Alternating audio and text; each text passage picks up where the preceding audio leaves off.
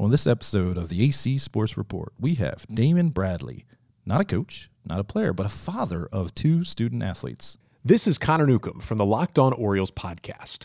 For athletes of all types, both on and off the field, the Sports Medicine Institute at LifeBridge Health is a game changer. Led by board-certified physicians using state-of-the-art equipment, the Sports Medicine Institute at LifeBridge Health will have you back to what you love. To learn more, go to www.lifebridgehealth.org/sportsmedicine or call 410-870-7940. If you've been looking for someone that talks about youth sports in the DMV, from basketball to football, volleyball, soccer, lacrosse, baseball, and softball, you've found it. We are the authority. This is the AC Sports Report. There's a thriving community of youth sports in the DMV, and we cover it all. From interviews to game reports to players scouting, public and private schools, and we even cover the college recruiting process. This is the AC Sports Report, and here's your host, John Miller. Mr. Bradley. Yes, sir. Thanks for coming. Thank you for having me. A little tricky place to find. It is, but this is a nice place. It's swanky. I like it. Swanky? Yeah. That's a word I don't hear all the time. This is nice. It's industrial, but it's kind of newish. I like it. Well, hey, good. Well, I'm glad you did. I'm glad you came. Thank you again for having us. I know we've been trying to do this through a couple of broadcasts. You've asked us to come, so glad I could do it. Good way to spend a Saturday afternoon during Christmas time. And you have a game you're going to go to this evening, so that's even more special for me. Correct. Daughter and child number 2 has a basketball game playing with Concordia, who I just saw was ranked number 11. I don't know if it's the state of the area or what it was, but they're ranked number 11. Now, they have a pretty good season thus far, heading into conference, and it's been enjoyable to watch. It's always good to see them win. So let's establish a little bit about who you are. Okay. I'm guessing you probably played some sports when you were younger, too. I did. In high school, I played 3 sports. Played football was my main sport, basketball, because all the guys in my neighborhood played. So I played, and it wasn't bad, but it wasn't – I played forward at 6'3", and probably wouldn't have played any higher than Division II or III if I had continued to play. And I didn't handle the ball well enough to be a guard or shoot well enough. So basketball was just a sport I played because everybody else played, and I enjoyed it. And then I ran track, which was my second main sport, and ran hurdles after my freshman year, and ran both the 110s and the 300s. And then I ran I did the relays, did both relays, and occasionally I would jump. But after my freshman year, I didn't jump anymore. Your freshman year in high school. My freshman year in high school. And I did actually run track in college, but one thing I will tell you is if you are going on football scholarship or basketball scholarship or track scholarship, whoever is paying that bill owns you. And I hate to use the word owns, but they pay the bill. So being a hurdler, it's a lot of technique. And, coming from football practice to technique, I really needed more time. So after my sophomore year, I decided I'm not going to run track. Plus, they weren't giving me any money. So I didn't see the financial benefit of running track other than just for the enjoyment. But I didn't enjoy it that much to come from football practice to track practice all throughout the spring. And I needed the time for technique and training, and I just decided I'm here for football, so I'm going to play football. Now, if I'd have been a sprinter or a jumper, I probably could have done it. Interesting. Yeah. So I did that. And in college, I just played football. Went to a school called Furman University, which is Division – I'm telling my age now, Division I AA school, which is now called an FCS school. So if you happen to see a game last night on with North Dakota State and University Incarnate Word, that is the level that I played on. Hey, it's college athletics. So Morgan State, MEAC school. Morgan State is a I AA FCS school, and that's the kind of level that I played on. And we had Coach King from Concordia Prep in here the other day. FBS would be the kind of Division 1A school.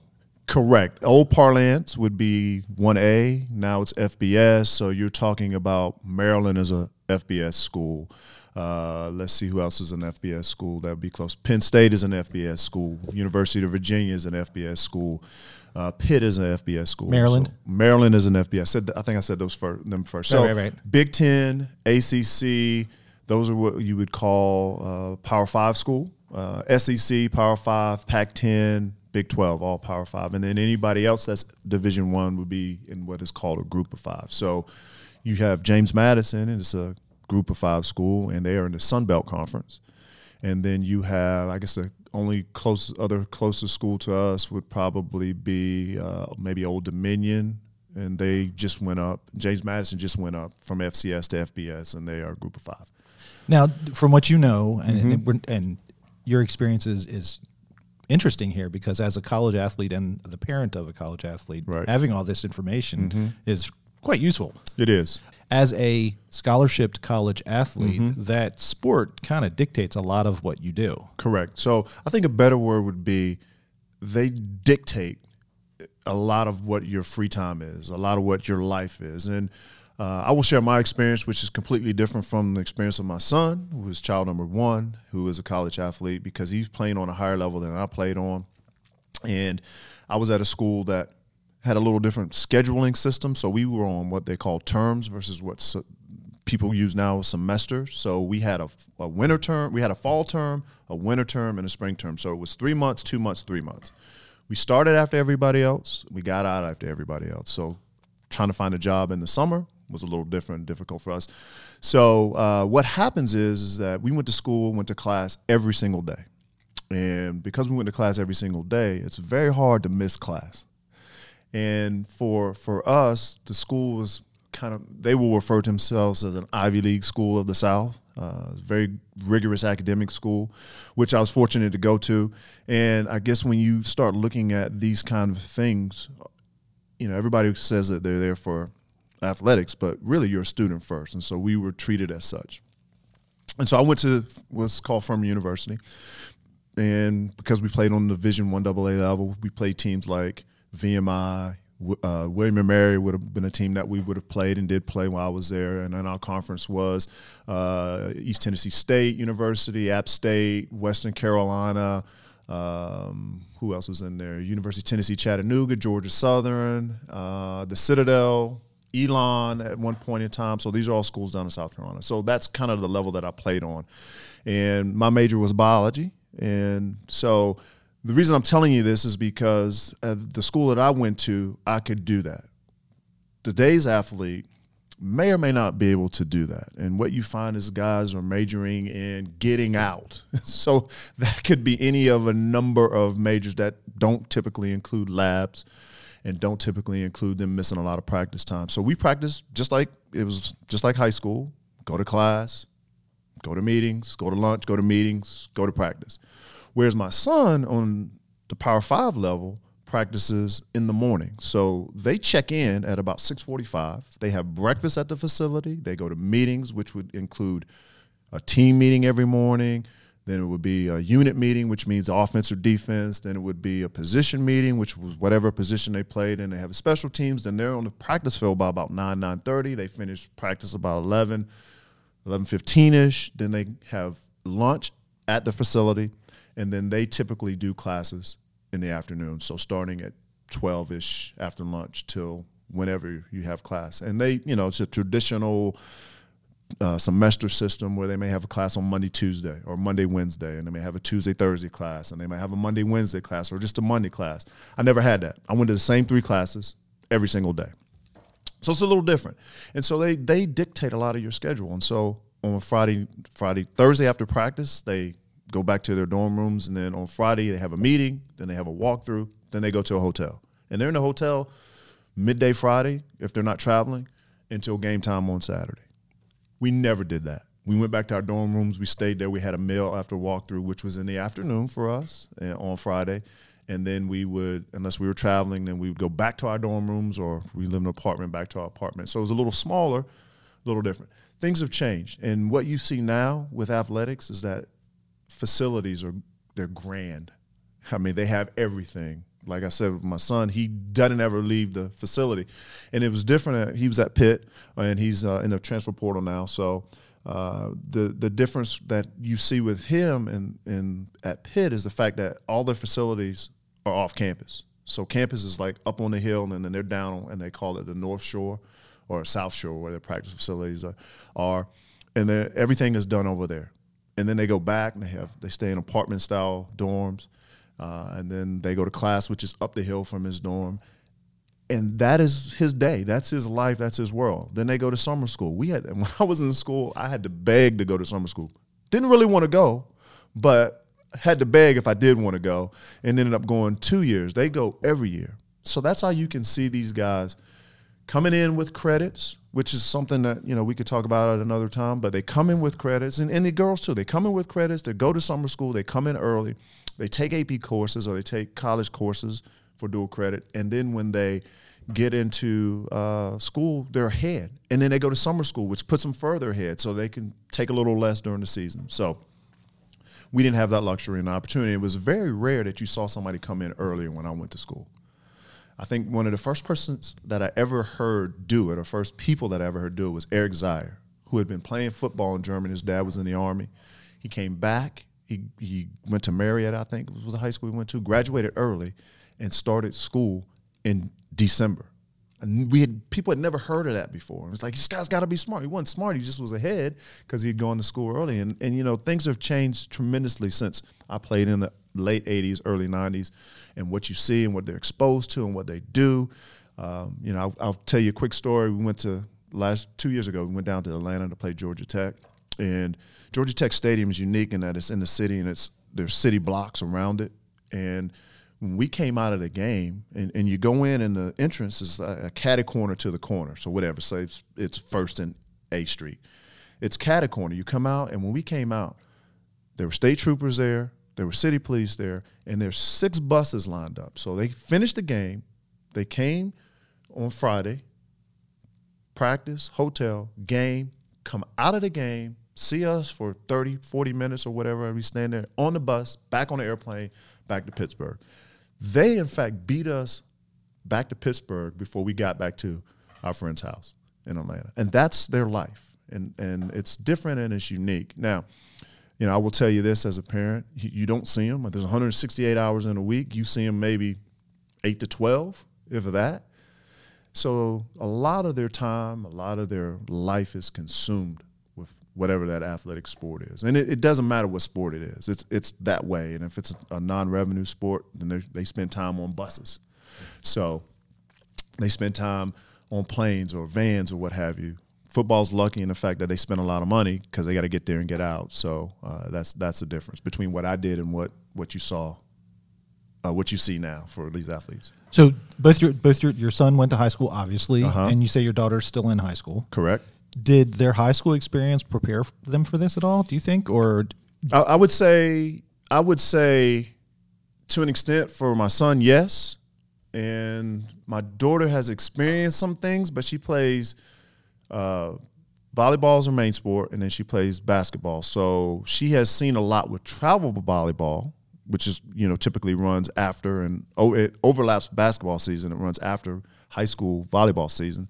So she's been able to travel. Now, she's also been able to see a lot of what her brother's gone through because we go to games every weekend, or we followed him through travel basketball. So she's been able to experience that. So I would say that, yes, his high school prepared him. They play a national game, the high school he went to every year. So his junior year, we flew out to California, and they played a team out there. And then the year before he got there, they went down to Florida. And then had COVID not been an issue, we were supposed to go to Ohio and play a team. But we did play a Ohio team his junior year. So they play a national schedule along with their conference schedule. So I think that prepared him as far as travel, the demands.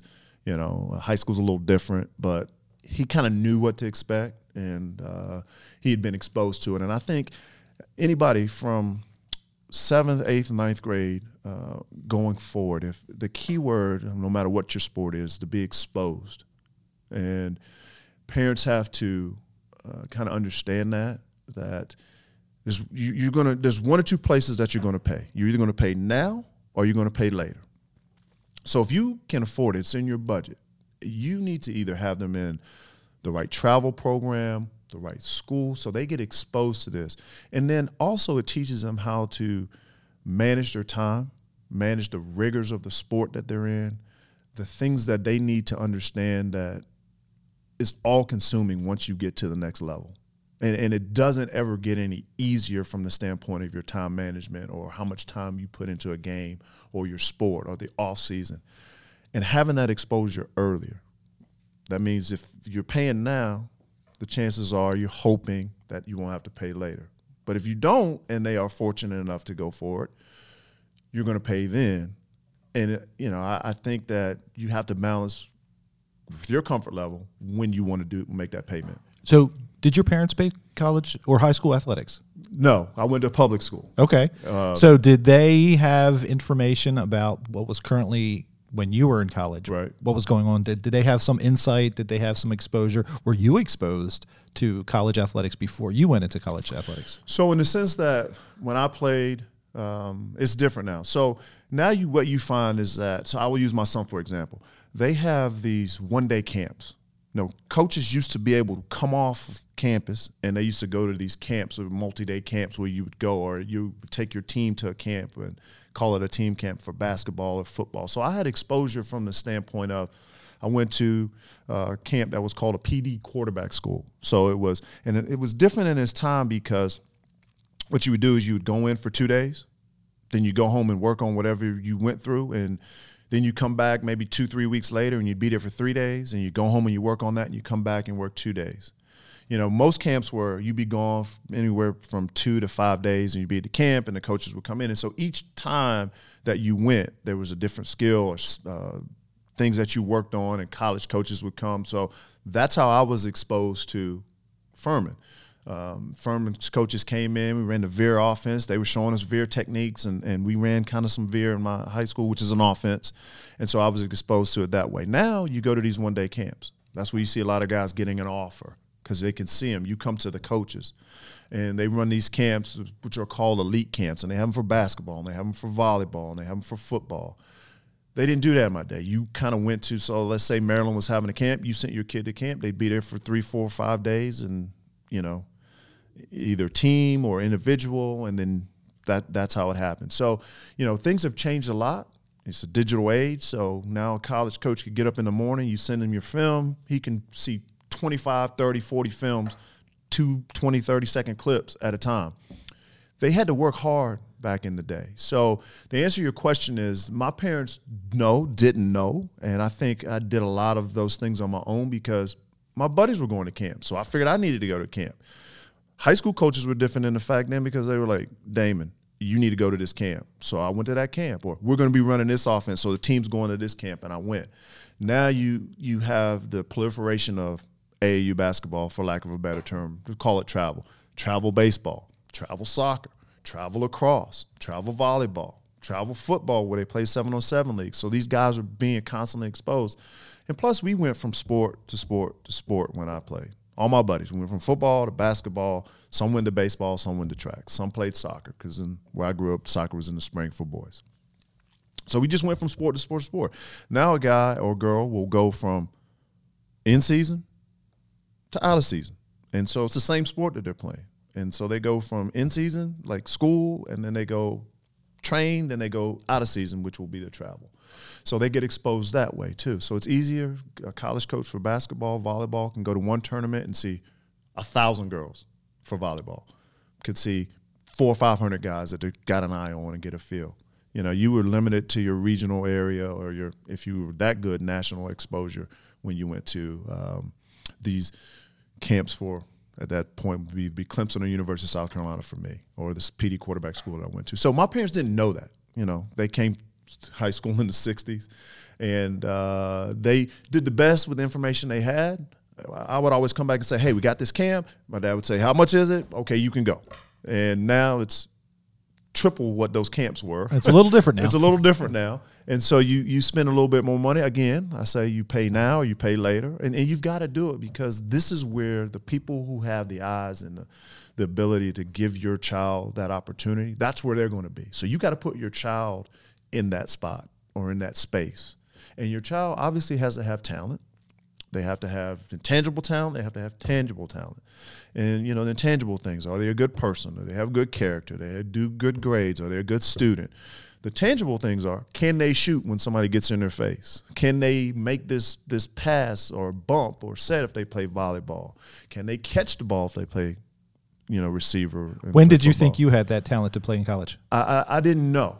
And I think when I kind of figured out I had that talent was when my coach said, "Oh, you got some mail." And I started seeing the letters come through. I mean, we were in a paper age at that point. So when I started seeing the letters in the mail come through, I was like, "Oh, okay, maybe I can play." Now, mind you, we were 6-5 my junior season, which was the first year I really started at quarterback, and then my senior season we were 2-9. So I was lucky to get a scholarship. But again, the exposure was at the camp, not during the season. Even though they were there during the season, they want to see how you play in the film. And I guess I was able to put some good things on camera, on tape, as they say, so that I did have an opportunity. So I probably knew when I first started getting letters, maybe the end of my sophomore year, that, hey, I possibly could go. And then I took a couple of, early student trips and went to, I remember going to a game at Clemson when I was a recruit, and going to a game at USC, and going to a game at Wake Forest, and those kind of things let you know, okay, I possibly could play the next level. I didn't know which level. I didn't know if I was going to be Division I or Division I AA or Division II or III. I knew I probably was a little better than III, but I didn't know between 1 and 2 where I was going to play. I just wanted an opportunity. How about your kids? When did your son know, and does your daughter think she is? So my son probably knew because he had traveled with basketball, which he stopped playing his sophomore year in high school. He'd been traveling since he was probably 9 or 10 with basketball, and I coached him for a long time in basketball. And I think the expectations were different for us as parents, my wife Tricia and myself. The expectation was that you were going to go to school, whether we paid for it or you got an athletic scholarship. But he had talent, and I think as a father, rightly or wrongly, it's always been, I'm not going to tell him how good he is. I want him to continue to work. And, a lot of other people saw talent in him. So I would probably say maybe his 9th grade year, 10th grade year, he started seeing that. And then he switched positions in football. He was a quarterback all up until his 10th grade year and going into his junior year in the spring. And so we had a trainer, and he'd worked out with several people, and then people started saying, hey, he's pretty good. And it was amazing to see the development for him, because I said he was as they call him, a COVID baby. So he didn't have a senior season until the spring. But to see the development from him working out his junior year to his senior year, and just see how much better he was at receiver, then he's probably way better than I was as a receiver at that age. And then seeing my daughter, who's developed because she's played a lot of travel basketball. So she, once again, seeing her brother go through the process in the travel, and then also seeing other girls that she's played with. And what happens is, especially with volleyball, you see it, is that higher you go, faster the game gets. The quicker the ball comes. The lateral movement and the movement for the players got to be better. You see girls that were good when they were 10 or 11 start falling off because they have the skill, they don't have the speed. Or they don't hit the ball well enough even though if they have the speed. And so she's been fortunate enough to continue to play at the top level for her club. And she's seeing it. I think we did a job because they've also seen 2 of their cousins play Division I basketball at Syracuse, both cousins that grew up, one in Pennsylvania, one here in Baltimore, play at that level. I think we did a good job of exposing them to that by taking them to games. And he's been to football games, and she's been to volleyball matches and basketball games, because we like sports as parents, and so we wanted them to see it, and they would go. And when we lived in North Carolina, we went to several UNC games, and when Syracuse came down, and then we drove up to Syracuse one year to see her play, and we went to the Final Four the year Syracuse went to the Final Four. So they've both seen that, and they've both been exposed to that, and I think that's how they develop a love of, okay, if I do the work, I can get to this level like my cousins. All right, so your son's playing football.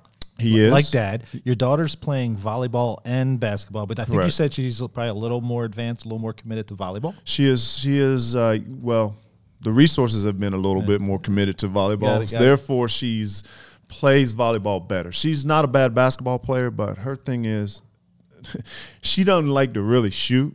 I don't know if she's nervous to shoot, okay. But if I was talking about my son and you were talking to him, there's never been a shot that he didn't like. Her, on the other hand, she's very selective about her shots, and she doesn't shoot much. She's just gotten aggressive in the last 2 games or so, and when she gets in, just using the most of her time and minutes in the game. So her main sport is volleyball. I think she wants to go to school to play volleyball. She's narrowed her schools down, and she's got one in particular that she likes, and so she's hoping that everything works out and the stars align, that she will be able to get there. Volleyball's a little different as far as the recruiting process is concerned. It's kind of like soccer, lacrosse, field hockey, that a lot of the recruiting is done when you start seeing them at these tournaments in the travel season, whereas football is at school where they play. Basketball is kind of a combination of both. Those other sports that I mentioned, it's definitely a situation where they're playing their travel team, and that's when coaches are seeing them. So she's volleyball, and hopefully things will work out. We've been to a couple of camps with schools she likes, and one in particular, and so hopefully that works out for her. So that's her main sport. Damon Bradley, you are a wealth of information. I could talk to you all day. Oh, I know, right? You alluded to this. You alluded to this earlier. You mentioned that one of the best things a parent or a younger student can do is kind of exposure, right, to get out there and be seen. I don't want to ask for two pieces of information, but right. I usually end with, is there something, if you could speak to Damon Bradley, the parent of an 8th grader, back when your son was in 8th grade or when your daughter was in 8th grade, if there was one piece of information that someone told you that you think could have helped, make your journey just a little less bumpy to this point. I know one of those things is exposure, and if that's the one important one, please stick with that one. Right. But what is that advice? So I would say that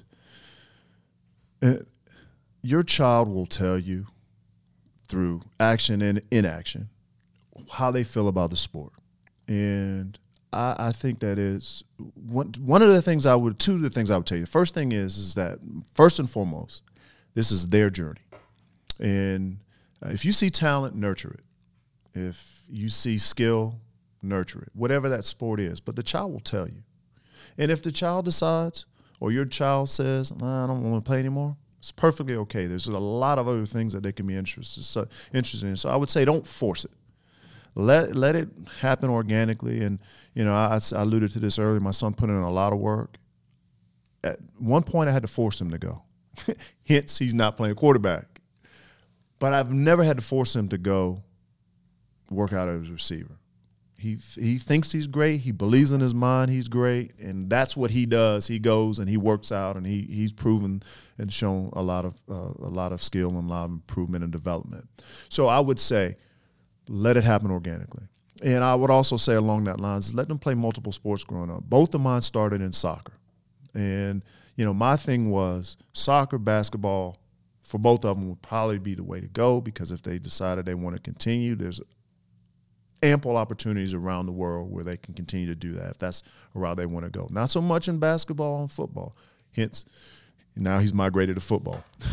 So you only have a few slots. So I would say nurture it and support them and let them kind of lead you, but always, be there to push them. And then obviously the second thing is the exposure. Expose them to a lot, and then once they decide and you go down a path, make sure you're doing everything so they are exposed to the good, the bad, the not so good and bad, because it's all there.